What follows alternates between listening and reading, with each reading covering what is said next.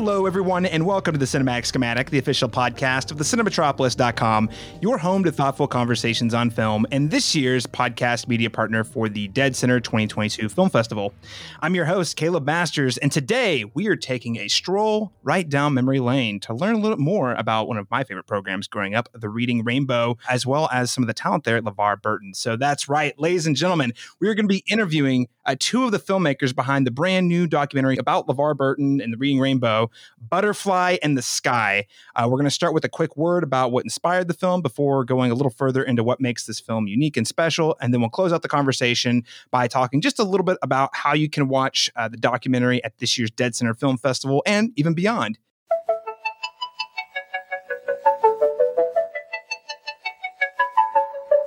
Butterfly in the sky, I can go twice as high. Take a look, it's in a book, a reading rainbow. I can go anywhere, friends to know and ways to grow, a reading rainbow.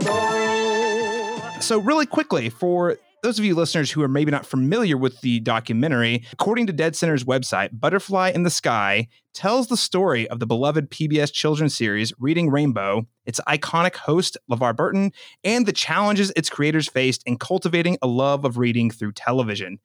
And joining me today are the co-directors of the film, Brett Whitcomb and Bradford Thomason, the co-directors of the film. Welcome, Bradford and Brett. Hello. Hello. How's it going? Doing great. Thanks so much for joining us, guys. I'm really looking forward to talking with you more about the film. Now, listeners, before we get too far into today's conversation, I just wanted to quickly note that if you are listening to the show today and you're enjoying this conversation or any of the Dead Center 2022 Film Festival coverage, please make sure to subscribe to the show so that you can get all of the new episodes that we have coming out over the next couple of weeks covering so many of the films playing at this year's film festival.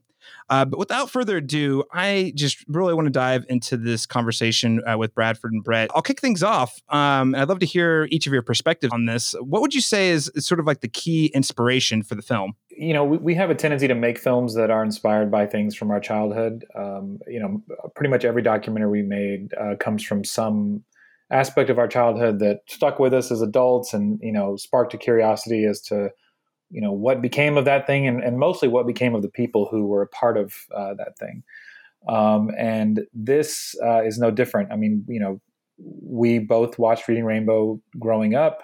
We had different experiences with it, but it was a very important show to us. And, one day, about a year and a half ago, Brett came to me and said, hey, has anyone done a documentary about Reading Rainbow? And I was like, oh, I don't think so. And so we started researching and kind of revisiting those feelings of watching it as young people and just jumped right in. Brett, how about you? Yeah, for sure. I think I'm probably running away from of getting older, maybe more than Brad, but like we're just chasing things that like shaped us, as human beings from our childhood, things that like meant stuff to us. And whether it's, animatronic robots or wrestling, or malls, and Reading Rainbow fits within that in our subconscious. And, I grew up in a super small town where we weren't traveling a lot. We didn't go anywhere. So when I put on Reading Rainbow, it was like opened up my world, and I saw different places that I otherwise would have never seen, and documentary footage that I'd never experienced before. So for me, it was probably like the first time I ever saw handheld camera work out in the field, just kind of run and gun. And I think that, stuck with both of us. Where do you even start? It's such a program that was so close to many of the elder millennials, or maybe even maybe you could say younger Gen Xers. I mean, really inspired people to go out and read and show people the possibility of imagination. But where did you start? It's such a big thing to tackle. Bradford, anything you want to say about that? We started with LeVar Burton. I mean, honestly, because I think he's most people's entry point into the show. He's among the things people remember the most. Along with the theme song and, of course, a handful of really special children's books. But he, we knew that we couldn't make the film without him being a part of it. We knew that there's no Reading Rainbow documentary without LeVar Burton. So we reached out and, showed him our work and made a pitch deck, kind of presenting the film we wanted to make and how it would look. And he saw what we did, saw what we had done, and said, I feel like y'all are the right people to make this film. And sort of concurrent to that, we reached out to the creator, Twyla Liggett, and the producer and director, Larry Lancet and Cecily Lancet, and everyone was just on board to tell the story. So we felt like we needed to get the key people first, and then I think get their stories and really sort of uncover all the passion they had for making the show. And once we started to get that, we started reaching out to other people who made it, and then the kids who did the book reviews, and kids and people who were inspired by it growing up. And we just had this really great collection of passionate people who made it and people who were inspired by it. And, we let their stories tell our story. Brett, anything you want to add to that? I mean, no, that's exactly what happened. And I think just LeVar saying that we were the right people to make the film gave us the confidence and the energy to explore, really dive into the film. It gave us permission to do it almost. And so it was he was the face of my childhood for this show. So to be even talking to him on the phone was completely insane. Dream come true, right? It's like speaking to a movie star.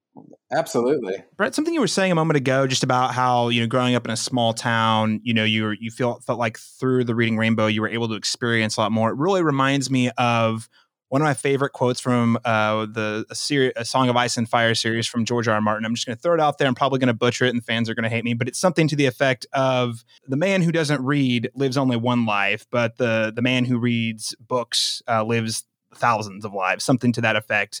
I couldn't help but think about that quote when you were talking about, hey, I grew up in a small town. I didn't have a lot of opportunities to become exposed to things. So with that in mind, I mean, why would you say that, reading and literacy, whether that's actual reading book literacy or media literacy, are more important today than they have been in years past? I just think it opens your world to new things, and it allows when you're reading, this is so weird because I'm compelled to quote the movie because everyone in the movie has said good things about this. So I think it's Ed who said in the film that your mind fills in the blanks when you're reading a book. So it allows you to use your imagination, and I think Reading Rainbow, the way that it used television to promote books. So when the show was over, you wanted to, Brad, a big thing for Brad was the what was it, Brad, at school? They came book fair. The book fair. It turns you on to go get these books and read them over and over. And I think it's you're reading them with a community and your family, and you're reading them over and over. And so I think that the show was unique in that it for me, it showed me new places that I otherwise would have never seen living in a small town and not traveling a lot. And at the same time, it encouraged me to read, which honestly, I didn't get encouraged to read a lot. So for me, it was a double whammy. Brad, anything you want to say related to that? The importance of media literacy and how that program really helped cultivate it? Yeah, I mean, I think it's a part of our film a little bit, but it's, I think the fear is that television is counter to reading, and that if you're trying to get kids to read by watching television, you're undercutting the mission because they're sitting in front of a television and not sitting in front of a book. But, I think people discovered really quickly that television was just a tool, to kind of put books into kids' hands. And I don't know that now screens are just, people were worried about television, and now, there are just screens everywhere, and, everyone's looking at a screen all day long, every day. And of course, people read on those screens too, which I think, sort of makes it complicated. But I don't know. I think that the act of, and Brett, to echo what Brett said, I think the act of sort of reading and using your own imagination to fill in the visual gaps, and not necessarily having that put in front of on the TV in front of you, or on the iPad in front of you, or whatever, where you're just kind of turning your brain off, and your eyes are just going back and forth. When you're reading, you're building the story in your mind, and I think that encourages so many things. It encourages creativity. It encourages like a broader perspective on the world. It requires you to put yourself in the character's shoes, I think, when you're reading in a way that you don't necessarily when you're watching television or watching streaming content or whatever. So I think it's definitely necessary for kids to read more than ever. Awesome. No, I think that hits the nail on the head. And again, just loving that we're able to sort of immortalize exactly what the reading rainbow meant to, a certain generation and trying to pass that along. It's really inspiring. I wanted to circle back on, of course, LeVar Burton. You guys have both mentioned him. I mean, what an icon. So I have to ask, I mean, what was it like working with him through the process on this film? And Brad, we'll start with you on this one. I mean, after that call, when we talked to him on the phone, which was surreal. I mean, speaking to LeVar Burton, the minute we heard his voice, we were both, I think we both went silent for a minute because we had to fully process that. And then of course, after sort of getting his blessing to tell the story, we went about kind of developing and crafting our film. And then we did an interview with him for the film. And it was a lengthy interview. It was the biggest interview time wise and in terms of like preparation and things I think that we did for the entire film. And working with him that day was incredible. I mean, he was very generous with his time. He was very engaged in what we were talking about, and he seemed very committed to, giving us what we were looking for with our questions, and not pandering to our questions, but, giving thoughtful, smart, funny answers that, that made for good documentary. And, we never felt like he didn't want to be there. And that's a huge deal. We've interviewed a lot of people over the years, and, he was just, his answers are all great. And we have so many that we couldn't use, so it was just great working with him. Brett, anything to add? Well, yeah, we rented out the LA Public Library, and to have him, to have that entire library and to just be bringing equipment in to those, elevators that are God knows how old, and just the experience of walking through that quiet library and just, and then LeVar coming in and sitting down. And like Brad said, he was just so generous with his time. And I think a lot of the questions he hadn't thought about in a long time. And I think so he really enjoyed the interview, and it was really long. It took, the whole day with breaks, and I think it opened up things that he hadn't thought about. And so it was hard to choose, what to put in the film because of a lot of the topics that we covered, and we only have an hour and a half or so in the film. And so it was probably, at least for me, one of the most enjoyable and just kind of, I cried, like several times looking at a monitor and listening to the way he would his answers to certain questions, and Brad was interviewing him. So it was an experience, I don't think we'll forget. I'm super excited for our listeners today to have the opportunity to check out the film. And just one more question before we start to wind down here. I mean, documentary filmmaking is a lot different than other forms of filmmaking for sure. So I'd love to hear, I mean, were there any unique themes or ideas or surprises that came up either, when you were filming or when you were editing to sort of finalize the film that maybe you weren't expecting? I mean, I think we tried to have a pretty good handle on the story we wanted to tell going in. And I do think that the story we ultimately told is the one we set out to tell. But I think that, it was just a discovery of like even a deeper passion and love for making the show than we anticipated. And I know, people work on a television series for so long, they're going to have these feelings. And, we have people in our film get really emotional when reflecting on their time. And I'm not sure we were fully prepared for just how emotional people would get, reflecting on that time. And, just the sort of collective love. I mean, we knew there were a lot of teachers who were a part of it, but it seemed like everyone we interviewed, like it's not everyone, but so many of the people we interviewed had a background in teaching. And that was kind of a revelation and something we wanted to make sure to touch on as we started to put the film together. And,